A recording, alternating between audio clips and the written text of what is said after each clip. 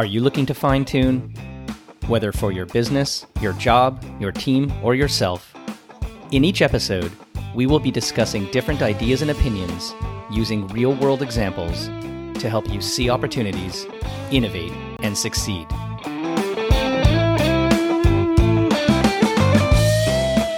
Hi, it's Corby Fine, and welcome to Fine Tune. So with me today, I have Alyssa Atkins, who I have known for many, many years, and we've had this sort of distant online relationship, checking in every once in a while. She's been a namesake in the Canadian digital media and marketing landscape, and so I have the pleasure of having her with me today.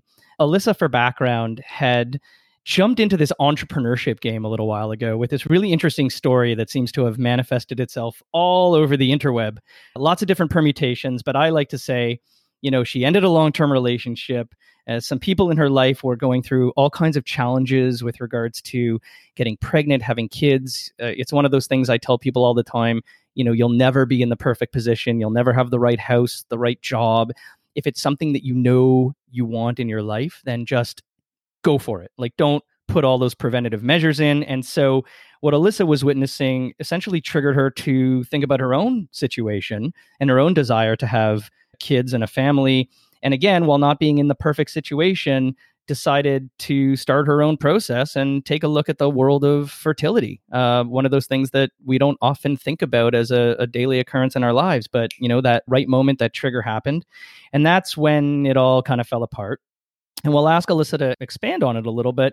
Delays and complex information, and nothing in that world is very simple. It's a bit of a gong show at the end of the day. And so, as someone going through it, the entrepreneurial, spirit and mindset, Alyssa said, maybe there's something here that I can help to solve, not just for herself, but for many women and couples who are going through the same problem. And so a business was essentially imagined in her head. And so Alyssa is with me today. Welcome to the podcast. I look forward to hearing all about this journey. Corby, this is so fun. So why don't you just give my listeners a little bit more about your background and ultimately what made you the right person to tackle this problem, or really any problem? Are you an entrepreneur at heart, and why this? Yeah. So, why Lilia? I say Lilia chose me. Lilia pulled me into it. It compelled me. I felt like I didn't have another choice. And am I a founder at heart? I mean, my foray into entrepreneurship, I guess, was in university when I ran a window cleaning company. And so 2 years into university, I was doing criminology. Originally wanted to be a lawyer. Thank God I didn't go down that path. And so 2 years in, I started this window cleaning company. And so you can imagine me, I had this little red car and I'd strap these 32-foot ladders onto it. And we drive 45 minutes to where the big houses were and, running up and down ladders on flip-flops all day, scrubbing windows and sides of housing. And then at the end of the day, my team and I would run around the neighborhood knocking on doors, selling more window cleaning. And then I'd drive home, all sunburnt and sweaty, and call and follow up on my leads from the previous day to make sure we had the week full of jobs. And I loved it. I loved running a team and being in control of my destiny and the outcomes. So that was my foray into entrepreneurship and what had me switch into business, which is what I ultimately studied. And then after university, I came to Toronto for a program called Next 36 at the time. And that is what exposed me to tech as a solution to many of life's problems. And then I spent some time at two of Toronto's most promising startups, Top Hat and CareGuide. Fantastic experiences. And I just had the fire in my belly to do my own thing. And I was experiencing this problem. Like you said, I was in this 10-year-long relationship that came to an end. My stepmom had gone through early menopause at 36, something I didn't even know could happen. And the real kicker for me was I was in a new relationship with someone younger than me. And so we weren't aligned on timeline to having kids. And so I realized I'm not going to have kids in my most reproductive years. And so what are my options? And that's when I started navigating this journey, realized how arduous it was, how complex it is, and how it bounces most women right out. And again, I was compelled. I had to solve this. It was one of those things where this needs to exist in the world. Nobody else is doing it. And so given my background at startups and in performance marketing, and being the kind of founder who could be the spokesperson for proactive fertility and egg securing, it became less of a choice and more of something I just had to do.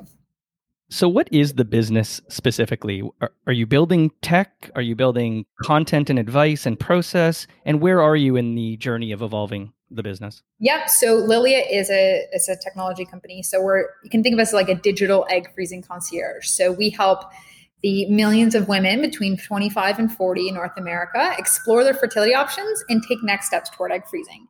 And so many of our members, they compare us to a Wealthsimple for egg freezing. And so it's one place online for people with ovaries who want kids later to get everything they need in their planning journey. And so they get research and guidance, but then we also make it easy for them to take next steps. So for example, instead of spending hours on the phone with clinics, trying to make appointments, get costs, or spending time on the phone with insurance providers, Lilia books you in for your fertility consultation into a vetted clinic fast. We get you a custom price quote based on your insurance. We can usually save you money at the clinic, and we're your trusted point person along the way. And so it's a mix of having that human touch and then guiding you through with tech as much as we can. So it's a pretty personal and significant problem that, seems both technically challenging from the medical science. Obviously, one of the things that human beings really can't control is getting pregnant. There's a billion little microchemical things that have to happen to be perfect, right? We can choose our friends and our job and where we live, but man, this is one of those things that's just beyond us medically. And at the same time, there's this huge emotional side to it as well. Like it's a very personal and meaningful thing in the lives of not just women, but men as well. So going into this, what were those concerns and challenges that you saw as potential barriers or roadblocks that you'd have to overcome from both of those perspectives? On the emotional side, yeah, it is something that's fragile to connect with people on. And you asked earlier what makes you the right person to solve this. And one thing that I've definitely noticed is an advantage for us is being the target demographic, I can relate to women with my story. But two, I think one of my superpowers is that I just connect with people at lightning speed.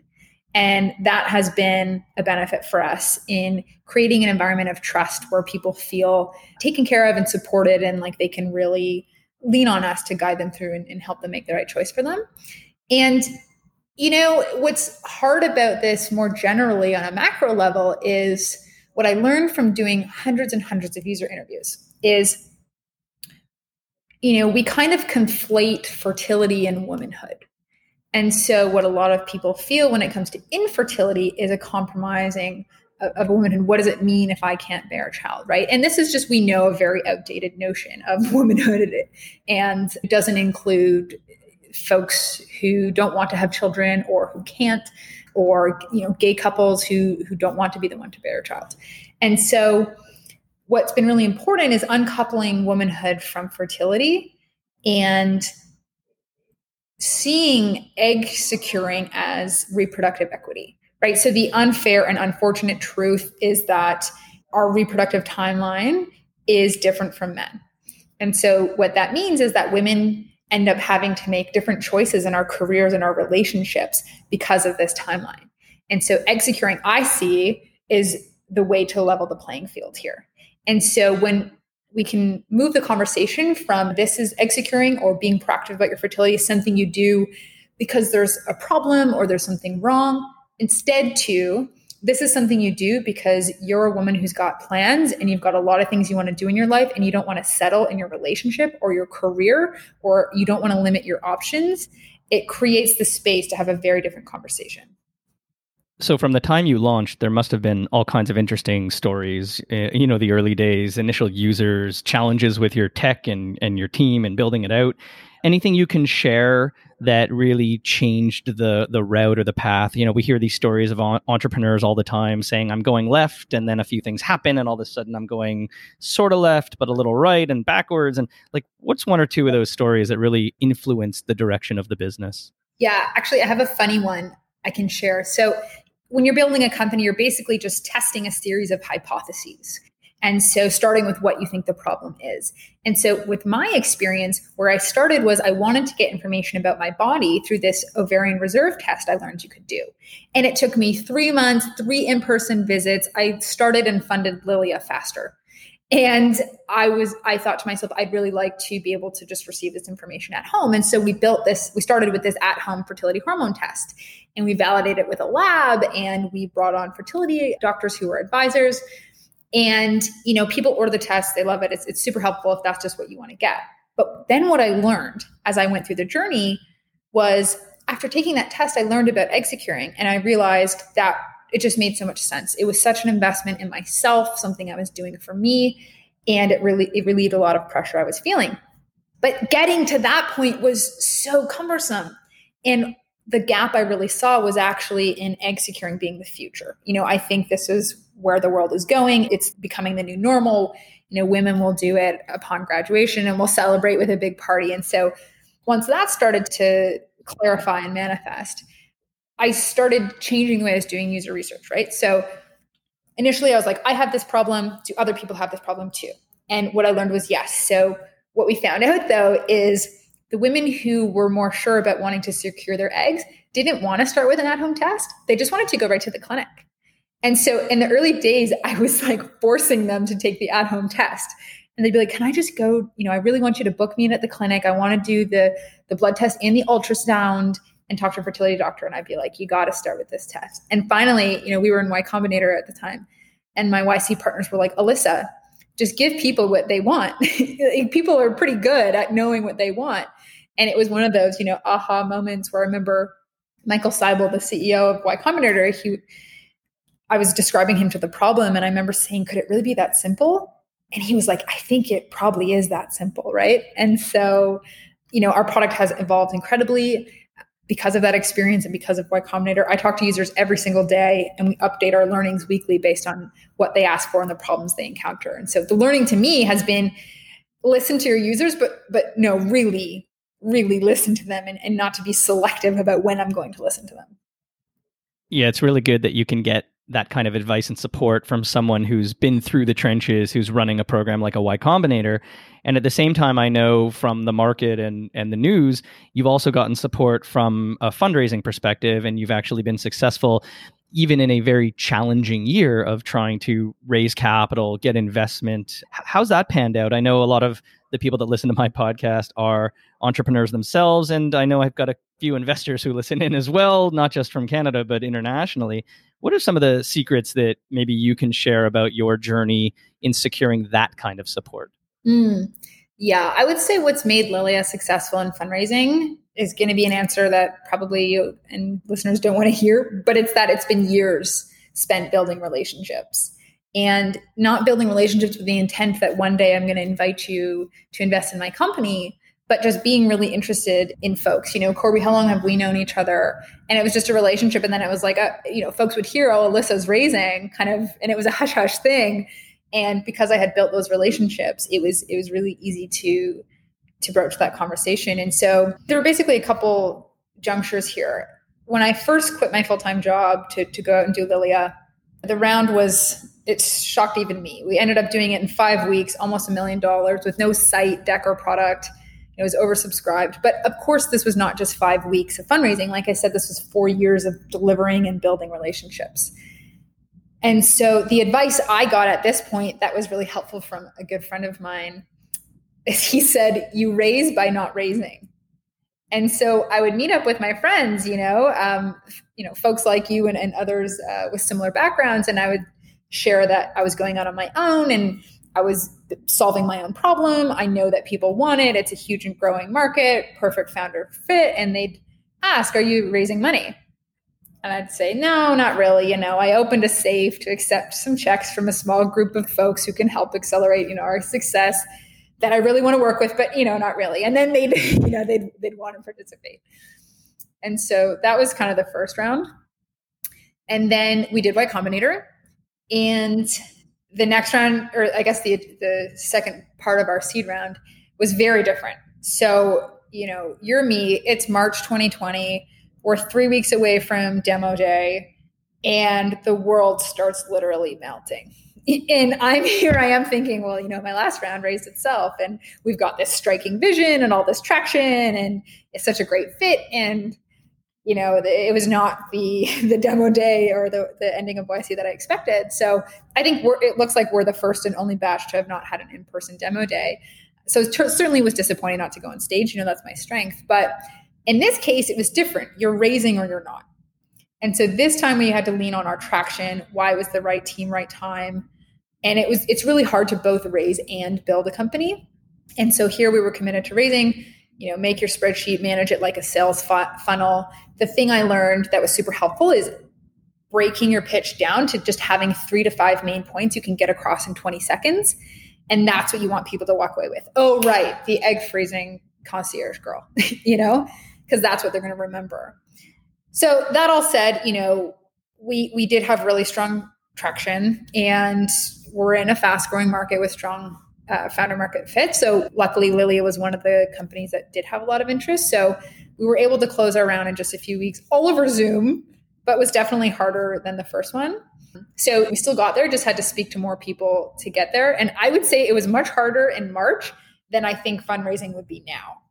Again, no one knew what was happening. The world was crashing. Now we all know kind of what we're in for and what it looks like. So it'd be much easier to do now.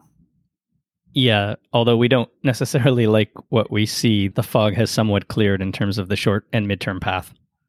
So I'm going to assume, and you can correct me if I'm wrong, that given the topic of the business and the clientele that you're going after, and the fact that there is a very strong push right now for female entrepreneurs, female funding, and so on and so forth, did some prominent women or business leaders who are female stand up and really get behind you and support you? Did you see a difference as a leader who is a woman, an entrepreneur who's a woman, and building a business that, at the surface at least feels like it's kind of targeting women, although couples are part of the story? Did anything sort of stand out to you in that sense? Well, I think women just really got it. There's this ubiquitous head nod I get when I talk about the dating math, the calculation women do when they're on dates. And okay, if I need to have kids by the time I'm 35, what does that mean for who I'm dating right now, right? And so it's a ubiquitous issue. And so women get it right away. And it was important to me building, a women's health company to have a balanced cap table. And so, 50% of our angel investors are women. And folks who are our friends and who have built businesses of their own. And so some of Toronto's most prominent businesswomen who probably recognize have participated. And I don't think they're investing because I'm a female-led company, right? Or because it's necessarily a women's issue. I think they see the problem. They see the huge opportunity. They think that I'm the right one to do it. And so it's been fantastic to get their support. And one thing I noticed about myself, admittedly, that's a bit embarrassing to share, at the very beginning, when I started out about a year ago now, I was fundraising and I noticed I was getting a lot of yeses from people who identify as men. And I noticed I just wasn't approaching as many women, assuming that pitching them would be harder. And I don't know why I had this conception. Anyway, turned out to be totally wrong. The women closed just as fast, if not faster. And I think perhaps some of the flaws we make in fundraising that I was at risk of making myself is not approaching female investors. Like, women have money too, and they're ready to invest.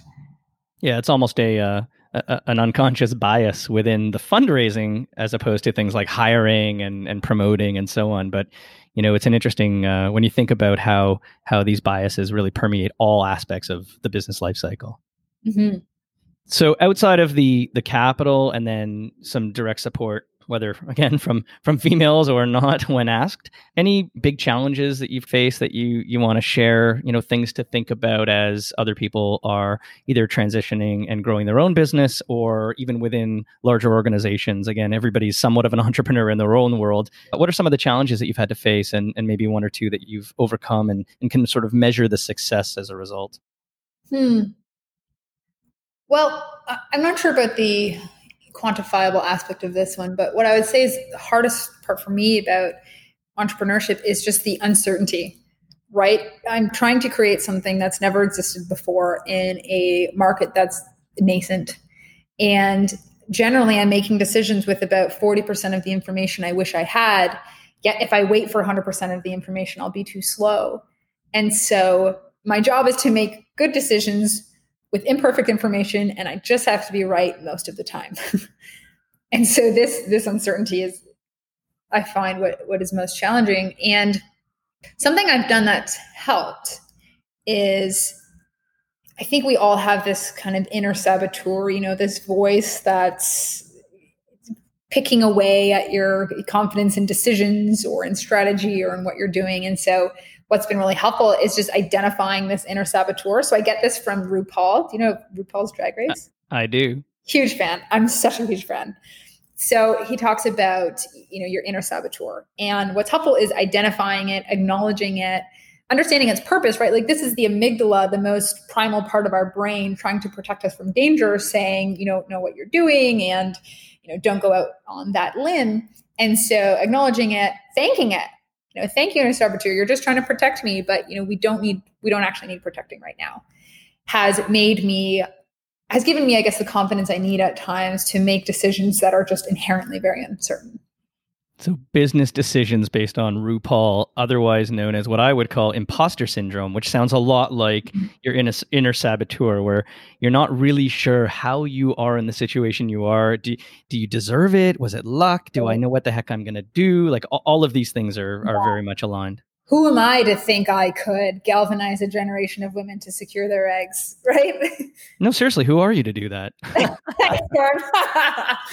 So let me ask you one last question. Obviously, you're doing a great job. There's a ton of buzz in the market. I will admit there are some, WhatsApp groups that are focused on the Canadian investment scene, and your name comes up quite a bit. So that's a really good thing. Again, imposter syndrome. How did I get in those WhatsApp groups? I don't know, but I'm there.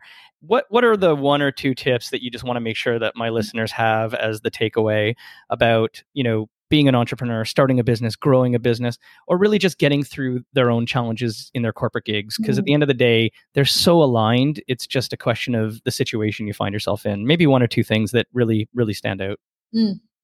Well, in the beginning of starting Lilia, what I found was really helpful was just committing to non-zero days. And so I didn't have to accomplish the dream in a day. I just had to move the needle forward. So maybe one day it was just sending an email, and that was considered progress on the business. And by the end of 100 days, I had the beginnings of a company. Another thing I do now, because time is, it sounds trite to say, but time is so scarce. And so I can't do everything I want to. And so something I do is every day I write down just 3 things that I could do to move the needle that day. So Lilia, we work on these 60-day cycles with 1-week sprints. And so thanks to my friend Michelle, who she's the one that told me about this, but on a Post-it note, just 3 things. And then if you do those things that day, they should be the highest leverage things, and they should move this business forward. And another thing, I know you asked for 1 or 2, but a bonus is something that has really helped me get through the hard days. And there are many of them, right? Like, being a founder is so challenging, but it's helped building something that I feel I could spend my life on, where I feel like I have to build Lilia because I'll be so disappointed if it doesn't exist. And, women everywhere are counting on me to push this frontier of feminism forward in the way that I can. And if this was the last thing I did, I could die happy. And so that's got me through some of the really hard moments. I've actually never heard it put that way, but to build something that you can essentially base your life on and know that you've delivered is it's actually really inspirational. Thank you for sharing that. I might have to steal and quote you on that in the future. So listen, Lilia it's such an interesting model, and I know that a lot of people listening have gone through their own fertility issues and challenges. It's one of those topics that we don't always talk about, yet you kind of always know somebody who's gone through it. And, kudos to you for tackling it head on. And, I personally look for amazing things and success from you, and watching the business and continuing to listen and read my WhatsApp groups about the secret behind the scenes of what's going on. But again, thank you so much for sharing this information, spending the time. And I know that my listeners are really going to take your words to heart. So thank you so much, Alyssa. Oh, thank you. This has been such a blast. We'll talk soon. Okay.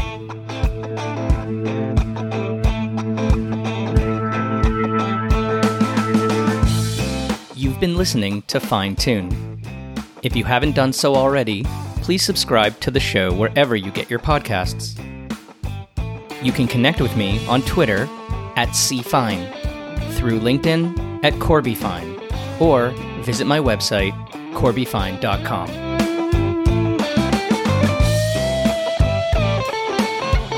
Fine Tune is produced by me, Corby Fine. Thanks for listening.